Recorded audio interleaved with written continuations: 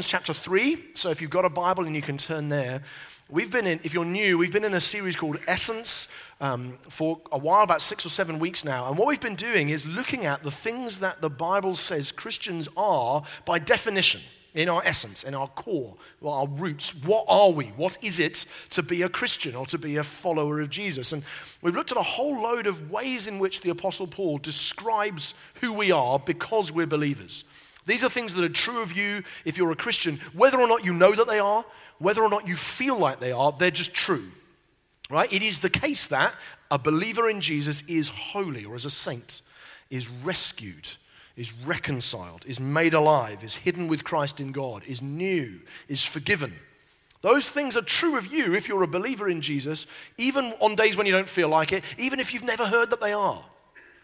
And that's so far in this series, that's what we've been doing. We've been going through the things that are true of all believers in their essence from the book of, letter to the Colossians. But in the last chapter and a bit of Colossians, Paul changes tack a bit and begins, instead of simply saying these things are true of you, he begins to say, because these things are true of you, you now need to live like this as an outworking of the things that are true. And he does that in a lot of his letters. If you read them, he does it in Romans and Ephesians and here. He begins with chapter upon chapter of wonderful statements. These things are true. You are this and this and this because look at what God has done in Christ that means that everyone in Christ is like this. Now, since we're on the subject, as a result, you probably want to live like this. That's how Paul often writes, and he does it in this letter as he does elsewhere, and is applying that theology of who we are into the everyday life of what we do. That's standard fare, that's what he does. And as we start looking now in a bit more detail in these last few weeks of the series at these instructions, therefore you should do these things, it's very important that we don't forget that the first 7 weeks of the series were all about who we are. Because otherwise it could seem just like a list of rules that have no bearing really on our status or vice versa. And it's very important because we're so programmed to think this way as human beings. Most religious systems work this way. You do certain things and therefore you become something. That's how secularism works. That's how Islam works. Many religious groups do. Christianity says you become something and as a result you start doing different things. That is so important that we maintain that emphasis and we understand that even when Paul says now do this and this and this, as an outworking of who you are, that we don't start flipping it around and saying, if I do these things, I'll become something else. No. You've become something else. As a result, we're going to live different kind of lives. I was reading Martin Luther this week, and Martin Luther, 500 years ago, German reformer and preacher, he said this is a good analogy, I thought. He said this about, imagine a bishop. He said, a bishop, when he consecrates a church, confirms children, or performs any official duty, is not made a bishop by doing those things. Unless he'd been previously consecrated as a bishop, none of those works would have any validity. They would be foolish, childlike, and ridiculous. Thus, a Christian made holy by his faith does good works, but he is not by those works made more holy or more Christian. I was at a dinner the other day with the Lord Mayor of London. Not the Mayor of London. My only thing with the Mayor of London is I was once on a bus that he got kicked off. Literally, he was trying to barge onto a bus that was already full and they shoved him off the bus. I lived in Islington, that's where he lived, and so that was a bit of a moment for me. His hair was going everywhere. Not the Mayor of London, the Lord Mayor of London, who no one knows who they are, and I still, having sat next to his executive assistant for the evening, still don't really know what he does. But he's basically a sort of ceremonial ribbon cutter and speech maker and dinner haver, and he just wafts around making speeches. That's what I gather anyway. But he has a ceremonial role. And he does all of those works, those ceremonial works, because of who he is. This is what Luther's saying. He is Lord Mayor, and as a result, he lives a certain kind of life and does certain things to outwork who he is. But if seeing him was to think, if I now go around having random dinners and cutting ribbons and making speeches, I will become Lord Mayor of London. No, you won't. You don't become Lord Mayor of London. You just become an idiot. You've got to make sure that these works only make sense because of who you already are. And if you're not already that person, the works are worthless. So it is with Christ. So it is with the gospel. We become a new kind of person, and from that, these works follow. But the works don't make you that person. It's very important we keep that in mind as we look at some of these instructions. And Paul's done that several times. Essence leads to obedience, not the other way around. Obedience doesn't lead to essence. Essence leads to obedience. You are new, therefore put off the old. You are forgiven, therefore forgive. You have been made at peace with God, therefore live at peace. Do you see how he does it? It's always the indicative produces the imperative, if you want to be a nerd about it. You are, therefore you should. Let's read Colossians 3:12-17.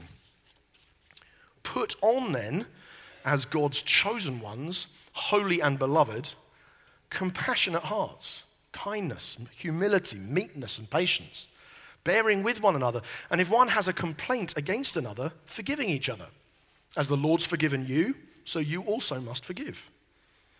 And above all of these, put on love, which binds everything together in perfect harmony. And let the peace of Christ rule in your hearts, to which indeed you were called in one body. And be thankful. Let the word of Christ dwell in you richly, teaching and admonishing one another in all wisdom, singing psalms and hymns and spiritual songs with thankfulness in your hearts to God. And whatever you do, in word or deed, do everything in the name of the Lord Jesus, giving thanks to God the Father through him. Let the peace of Christ rule in your hearts, to which indeed you are called in one body. Let the peace of Christ rule in your hearts. In a world where there's a lot of anxiety and turmoil and stress, conflict, and obviously often even war, Christians are to be those whose hearts are at peace with God and ruled over by the peace of Christ. We are to be peace people. We are to be reconciled people, peacemakers. Men and women and children and single and married and young and old, to be those who are at peace with God and with peaceful hearts. And it's one of the most striking features of mature Christians. I think of two men, as it happens, both of whom I've seen in the last few weeks and seen on their way into church, both of whom are fighting cancer at the moment. One of them has been for a while, one of them much more recently discovered that they are. And seeing the way that these two men of a similar kind of age are, as mature Christians, are articulating the difficulty of the situation and yet finding a peace that doesn't really make sense in the light of what they're going through, but has come from God. Seeing it is almost hard to explain if you haven't. You think, I would assume that people either recognize how bad it is and disappear down a hole of despair, or live in denial and manage to cope. Whereas what actually happens when mature saints face suffering is they look at the situation and they say, this is hard and it is painful and the diagnosis might be bad and so on, and it's difficult. But in it, God has protected and preserved me, and I feel such peace and awareness of his presence and his love. And if you haven't seen someone do that, it's very hard to explain. But when you do, you think, wow, something about mature Christianity produces peace in the heart that rules over things. The peace of Christ in these men's hearts is ruling. It's sovereign. It's governing other things that could be going on in their world. It's ruling over their emotional life or their confusion or their questions or their fears. The peace of Christ is in charge. And it's a beautiful thing to see. Now, if you hear things like that and you read a text like this saying, let the peace of Christ rule in your hearts, if you're anything like me, one of the things you may then do is think, well, how? Sounds great. I'd love to be a peaceful person. I'd love to walk through life going, it's all good. I feel peace. Wonderful. I don't particularly want to be the kind of person who goes, I'm so stressed, really angry and terrible. Most people don't, faced with a choice between being a peaceful person and a very stressed, anxious, strife-filled person. Most people don't go, I think I'd actually like to be stressful. Most people want peace, but they just don't know what to do or how to get it, how to cultivate the peace of Christ ruling in their hearts.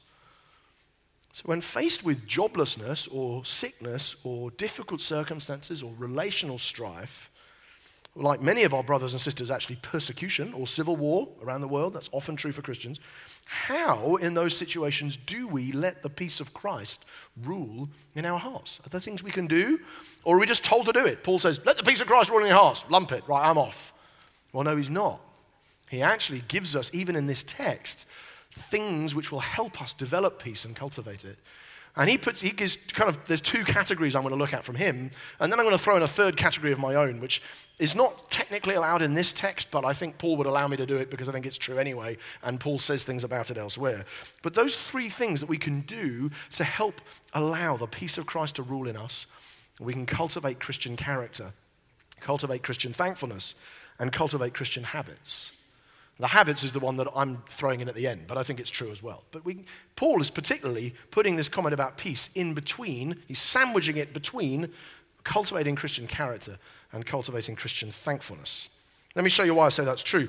Verses 12 to 14, the first one, cultivating Christian character. And this, by the way, is much the hardest one and the longest term one. It's probably the most powerful of the three.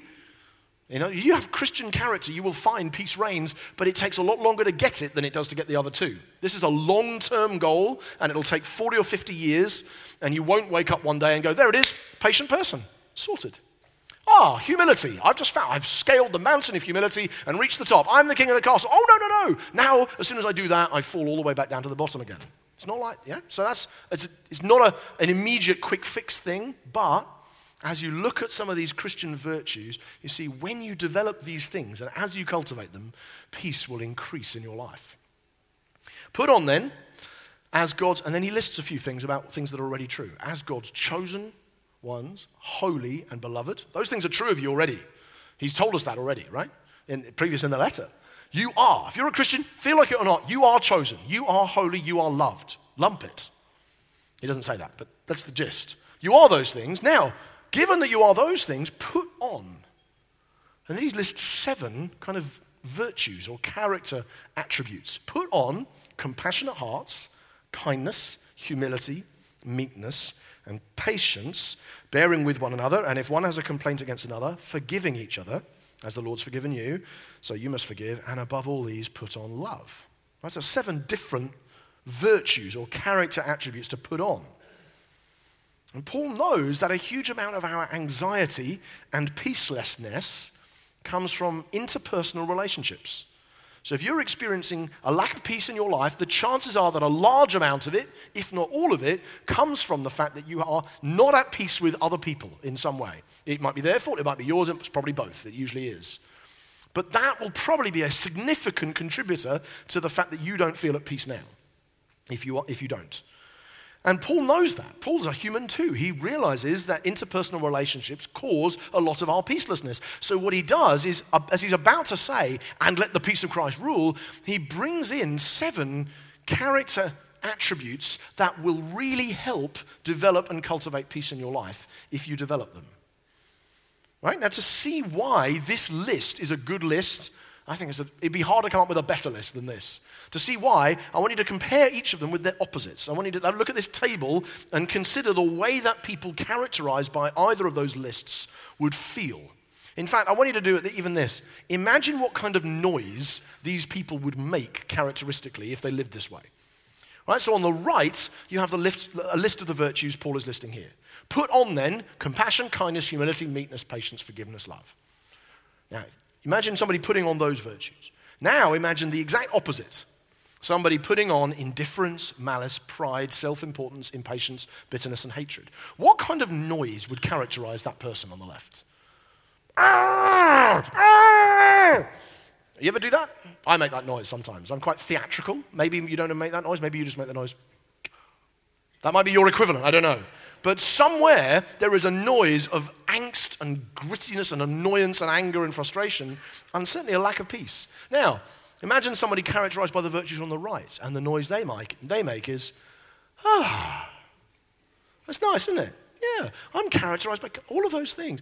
You'd find, actually, if you had developed the virtues on the left, or the traits on the left, you would find yourself lacking peace all the time. If you developed the virtues on the right, even if you were not doing them to try and get peace, you would find peace followed. Yeah, it's good. I mean, humility gives peace. Forgiveness brings peace. Love brings peace. It does. And so in my case, the greatest enemy of peace is probably pride. On my list, I've got pride and then impatience, self-importance. In fact, quite a few of them are in there. But I mean, I wouldn't say I struggle that much with hatred or malice or bitterness, really. But I do struggle with pride and self-importance and impatience. And so for me, those are the things usually that are at work if something happens and my peace is gone. I find. You'll have a different set, right? I'm not asking you all to rank them and tell the person next to you, but you probably, if you're sitting next to the person you're married to, you probably already know what theirs are. Don't tell them. That would produce several of the virtues on the left and would not be edifying. But actually, I'd find those things, pride, when I lose peace, so I'm parenting and I get frustrated with my son, often the fact that I do is not simply a function of the fact that he's done something wrong. Or God tells me as a father, you're going to discipline your children, train them in the ways of God, teach them. That's what I do. That's right that I do. But often there's a blend of, I am teaching this person to do something, and it's really annoying me that they're doing it. And the difference there, the bit that makes me go, is probably pride in my case. You need to be taught not to do that and to do this instead. Great. That's fine. I can do that neutrally and calmly. The bit that makes me is because pride in me is going, I can't believe a 7-year-old boy would say that to me, or something like that. The same is true in marriage. Conflict in marriage might well come from, often in my case comes from pride, self-importance. In my job, if my job is making me stressed, some of it might be circumstance, but often it's just pride. I want to feel like I can do all of these things and everybody's going to be happy with me all the time and I want to feel great, and that's not always the case. So in my case, so you might find other virtues, if you like. So for me, cultivating humility becomes key to achieving peace. But for others of you, it might be in a different order. But actually, Paul's list of 7 is incredibly insightful when it comes to the sorts of things that human beings need in order to be at peace and allow the peace of Christ to rule in their lives. If you meet someone who's at peace in the storm, the chances are that their character looks like the list on the right. And sometimes, conversely, you meet people and their situation is not that hard. Objectively speaking, it's not that difficult. And yet they're always in turmoil or chaos. That may reflect the fact that they've got the virtues on the left. My experience as a pastor is that the people's peace or lack of it is not particularly correlated to the amount of difficulty in their life. It obviously makes it a bit worse, but that's not usually the main issue. The main issue is which of those lists they look more like. You can have very, very peaceful people in the midst of extremely difficult circumstances. Paul himself, lest we forget, signs off this letter, "Remember my chains, grace be with you." Right? He himself is in a situation, and by the way, being in chains in a jail in Turkey in the first century is not a pleasant experience. Let's not romanticize it. That's painful and hard every day. It's difficult for him. But you can be peaceful in that. At the same time, you can actually be very overwhelmed and stressed and anxious in a situation that, relatively speaking, which for most of us it is relatively comfortable to most people who've ever lived. The character that comes through in your life will be probably more important in shaping the level of peace or not in your life than the circumstances you're in. Now, but that is a long-term goal, right? That takes ages. As I said, it takes decades. You don't wake up one day and go, I just prayed. It was amazing. This gifted evangelist this gifted minister came to the church. They prayed for me. They laid hands on me for me to receive the gift of patience. And I got it. It was wonderful. That has never happened except by liars. It doesn't work that way. You can get spiritual gifts that way, but you can't get character that way. It takes ages. So I thought it would make me helpful to offset the long-haul pursuit of Christian character, which is in the long run actually the most powerful weapon to pursue peace, but offset it with something that's much quicker and much easier. Okay? So you want something that's a bit easier to do. You think, I don't want to take decades to find peace. I want something that's immediate. Come on, put it in the slot and it works. Come on, stop faffing around, right? Here it is. Cultivating Christian thankfulness. This is a winner. Look at verse 15. And let the peace of Christ rule in your hearts, to which indeed you were called in one body, and be thankful. Let the word of Christ dwell in you richly, teaching and admonishing one another in all wisdom, singing psalms and hymns and spiritual songs with thankfulness in your hearts to God. And whatever you do in word or deed, do everything in the name of the Lord Jesus, giving thanks to God the Father through him. Be thankful, but 3 times in 3 verses. It's such an important theme, we're going to spend the whole of next week looking at it. So I'm not going to go into it much here. But what I do want to say is just 2 things. Firstly, thankfulness is intimately connected to peace. Because if you're giving thanks for something, it's very, very difficult, if not impossible, to be anxious, stressed, or in strife about it. Very, very difficult. I don't just say that because the 2 are in the same verse, although they are. I say it because thankfulness is incompatible with turmoil and envy and strife and anxiety. Even when everything around you is kicking off, gratitude can bring peace to you in the midst of chaos. Giving thanks to God will, if you like, shortcut you to an experience of peace in the moment even when the character that we've just been talking about is a lot much slower burn and taking longer.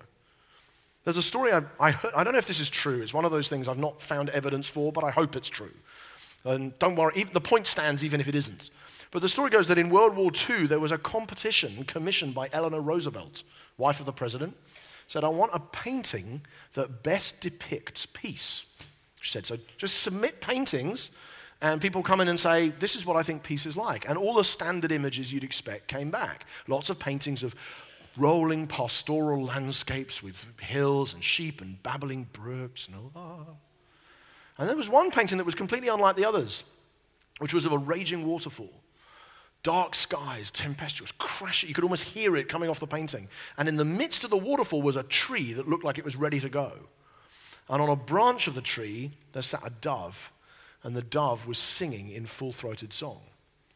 And the painting won first prize. Why? Because peace is the capacity often to thank and celebrate in the midst of extremely trying circumstances. When the storm is raging, peace is the ability to see the good and to celebrate the goodness of God in and around all that's going on. So thankfulness is intimately connected to peace. And also, I want to just briefly comment that thankfulness is in many ways much easier to cultivate than the character traits we looked at. As we've said, humility, patience takes 40 or 50 years, but you can decide to be thankful right now. You can, at any time, day or even night, you wake up, you can decide to give thanks. You can just make a decision. I can't really do that with patience. I can't just go, I'm just going to decide to be patient. That takes more effort and more experience and practice. But you can decide to be thankful. You can wake up on any given day, at any time, walking down the street, driving the car. You can say, Lord, thank you, and begin to list the ways in which the gifts of God are blessing you in abundance. You can choose to do it. You don't have to be practiced and discipled into it. You don't have to, we don't run, as you may have noticed, we don't run groups that are simply aimed at, I need you to train me. How again do I give thanks? You don't need to do it. You don't need to be taught how to do it. You just say, thank you, God, that you have done this. Thank you for that. Thank you for that. You can look at the world around you. You can look into your heart, look into your history, look at your relationships, your money, anything it is, and you can thank God. You can just decide to do it. It's wonderful. It's like the light switch of peace, because as soon as you begin to thank, it becomes almost impossible for the anxiety and strife and envy to remain there. In my personal walk with God, nothing restores peace to me as quickly as thanking him. It really doesn't. If I am just the thing I need to go and do, I need to spend a few minutes on my own and I need to thank God for stuff. And it is incompatible with the frustration and conflict welling up in my soul. It drives it out. It's beautiful. It gives it the boot. And we were just praying before the meeting, and my friend Terry, who many of you know, who leads the Inspire Old People's Ministry here, she was just bringing this word about how we're talking about peace, and she was praying out about the peace of God that comes from knowing that Jesus has got you like a shepherd carrying a sheep on his arms, and on his back. And she was just using this picture as an example of how we can thank God, saying, God, even in all the conflict and turmoil of my life, you are carrying me. Thank you. And it was a wonderful, wonderful word, and it reminded me of something that I've never shared here, and I really wanted to, because it is an inspired coffee mug, which I'm going to put on the screen in just a moment. But you will only get the joke if you have come across the Footprints painting, or Footprints tea towel, or the Footprints poem, right? And most of you have, because most of you have been around church. If you haven't, ignore it, it won't make any sense. But you know the one about, I was walking along the beach, and there were two sets of footprints in the sand, and then it was difficult, and I looked and said, why is there only one set of footprints? And the Lord said, because I had you, carried you, and so on, right? I'm sure it's been a poem of some encouragement to many of us, so I don't mean to make fun of it too much, but I think this is a more accurate take on it from a coffee mug I recently saw, and I wanted to share it with you because it's both funny and true. And it says, my child, there has only ever been one set of footprints in the sand because your sorry butt has always needed to be carried. That's inspired. It's true. It's actually much truer than the Footprints poem, which is as if I'm walking along on my own a lot of the time. No. You are always being carried. And I just thought it as Terry shared that word, so I asked Linda to stick it in the presentation because I thought that's actually quite a helpful way of thinking when you're in turmoil. I say, I need something to be thankful for. Lord, thank you that there's only ever been one set of footprints here because you are the one who carries me. It's genuinely, amidst the humor, it is a good thing to thank God for. And there are many, many more where that came from. So, cultivating Christian character, cultivating Christian thankfulness, and then The last one, which isn't in the text, but I'm going to chuck it in as a Brucey bonus, cultivating Christian habits.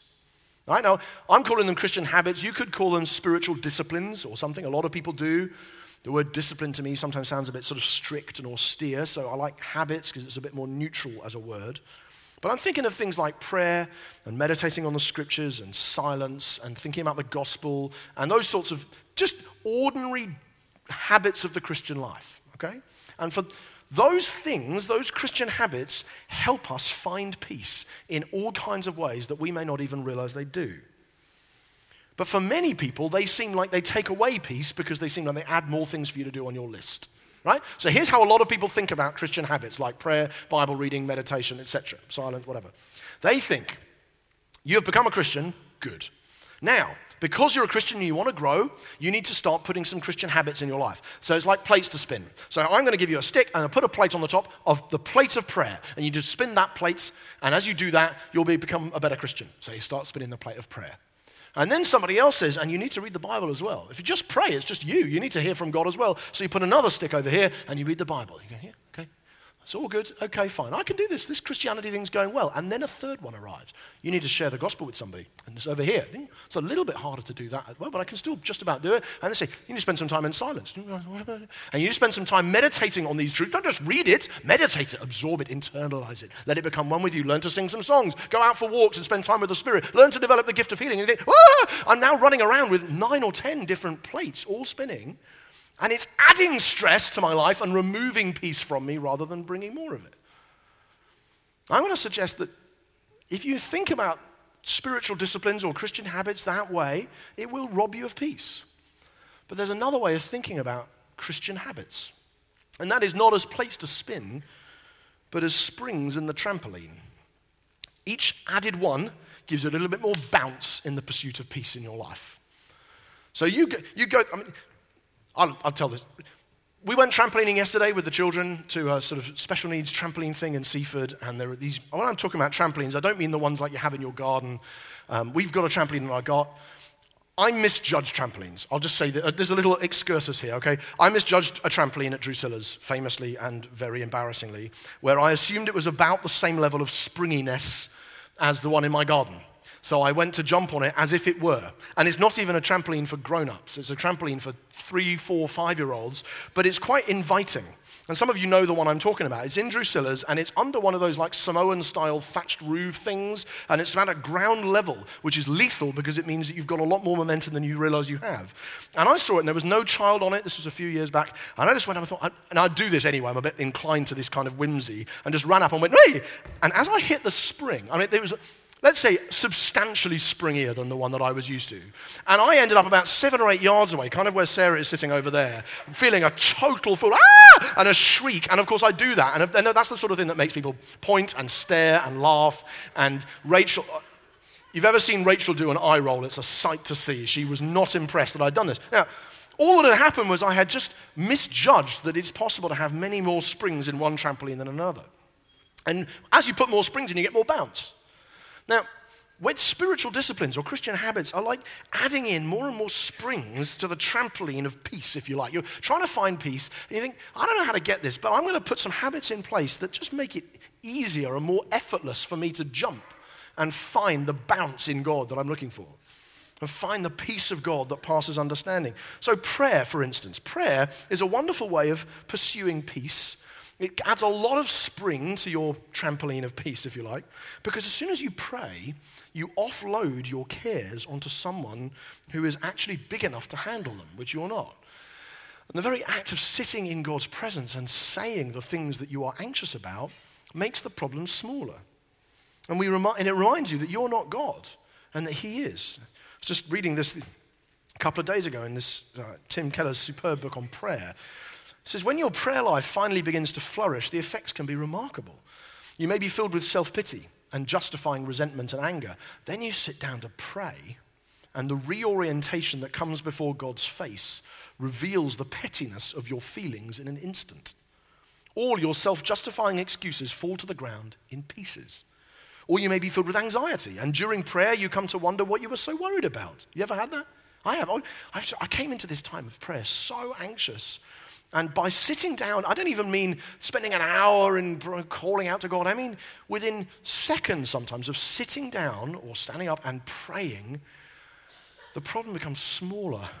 You laugh at yourself and thank God for who he is and what he's done. It can be that dramatic. It is the bracing clarity of a new perspective. And that's often been not always, often been my experience. The prayer is like a spring in the trampoline of bouncing for peace. You think, actually it helps me. It's not a task for me to do. It's a thing I can do in order to help find peace. Same's true of reading the scriptures. Right? Because on almost every page of the Bible, you will find some variant on God is big, God is good, you are neither, and that's okay. Right? And those truths, when you absorb them into your soul, make peace rise. God is in charge. I'm not. God is good. I'm not. He knows. I don't. That's okay. Reading the Bible helps the pursuit of peace. It brings many things, joy, faith, but it brings peace as you read Scripture. Spending time in silence can do that. It's another good spring in the trampoline. Just spending time alone in silence, even if only for a minute or two. Thank you, Lord. That's true. Yes. Okay, I will. I'll reflect on, and you do that kind of, you just spend a little bit of time just breathing, reflecting, thinking, quiet. Be still and know that I am God. It can bring peace. It's a spiritual discipline or a Christian habit. Meditating on the gospel brings peace. I love, just the truths of the gospel that Christ has done it and you can't do it. Run, John, and work the law demands, but gives me neither feet nor hands. Better news the gospel brings, bids me fly, gives me wings. You meditate on the truths of the gospel, and you start thinking, this brings peace. It's not down to me running, though I don't have any feet or hands. It's down to me flying on wings that have been given to me by somebody else. And so on. Sometimes just going outside and worshiping God for what he's made brings peace. I find that. I live really near the sea. I love it. In Eastbourne, if you can't do this in Eastbourne, you can't do it many places. The Downs plus the sea. You go and stand and you think, whoa, look at the character of God revealed in what he's made. I'm in a book group at the moment. We're looking at G.K. Chesterton's book, Orthodoxy, which is amazing. Or at least half the group think it's amazing. The other half, we're still arguing with them about it. It's brilliant. We're really enjoying it in the group. And this is something that we read this last week from Chesterton about just going outside and seeing what God's done. He said this. He said, because children have abounding vitality, because they're in spirit fierce and free, they want things repeated and unchanged. They're always saying, do it again. And the grown-up does it again until he's nearly dead. For grown-up people are not strong enough to exult in monotony. But perhaps God is strong enough to exult in monotony. It's possible that God says every morning, do it again to the sun. And then every evening, do it again to the moon. It may not be automatic necessity that makes all daisies alike. It may be that God makes every daisy separately and has never got tired of making them. It may be that he has the eternal appetite of infancy, for we have sinned and grown old, and our Father is younger than we are. I love that. And sometimes I'm outside just looking at what God's made, thinking, God is demonstrating there's a peace that comes to me as I see what he's done, and I just reflect, wow, the waves are crashing in again, because God is in charge still. So these are Christian habits, right? Being outside, worship, prayer, solitude, silence, scripture reading, and those things add bounce to the quest for peace in your life. So, let the peace of Christ rule in your hearts, to which indeed you are called in one body. We're called to be peace people, right? The easiest, most short-term way of getting peace, I think, is thankfulness. The one that's got the most power in the long run, but does take longer, is cultivating Christian character. And then in the middle, there are these kind of Christian habits that putting them in place will help find peace in the ups and downs of normal life. But as we close, the band are going to come out, and I just want to pray for you using a prayer that's very old. It goes right back to Paul in Philippians, and it's used, a lot of churches finish their meeting every week with this prayer. And I think it's helpful. And then at the end of it, I'd love us just to spend a minute or so in silence, allowing the Holy Spirit to do his work among us off the back of what we've said this morning. Some of us, it'll need to be, there's particular things we need to do or change. Others, we just need to experience again a renewal of knowing the peace that comes from God. But let me pray, and then we'll spend a moment in silence at the end.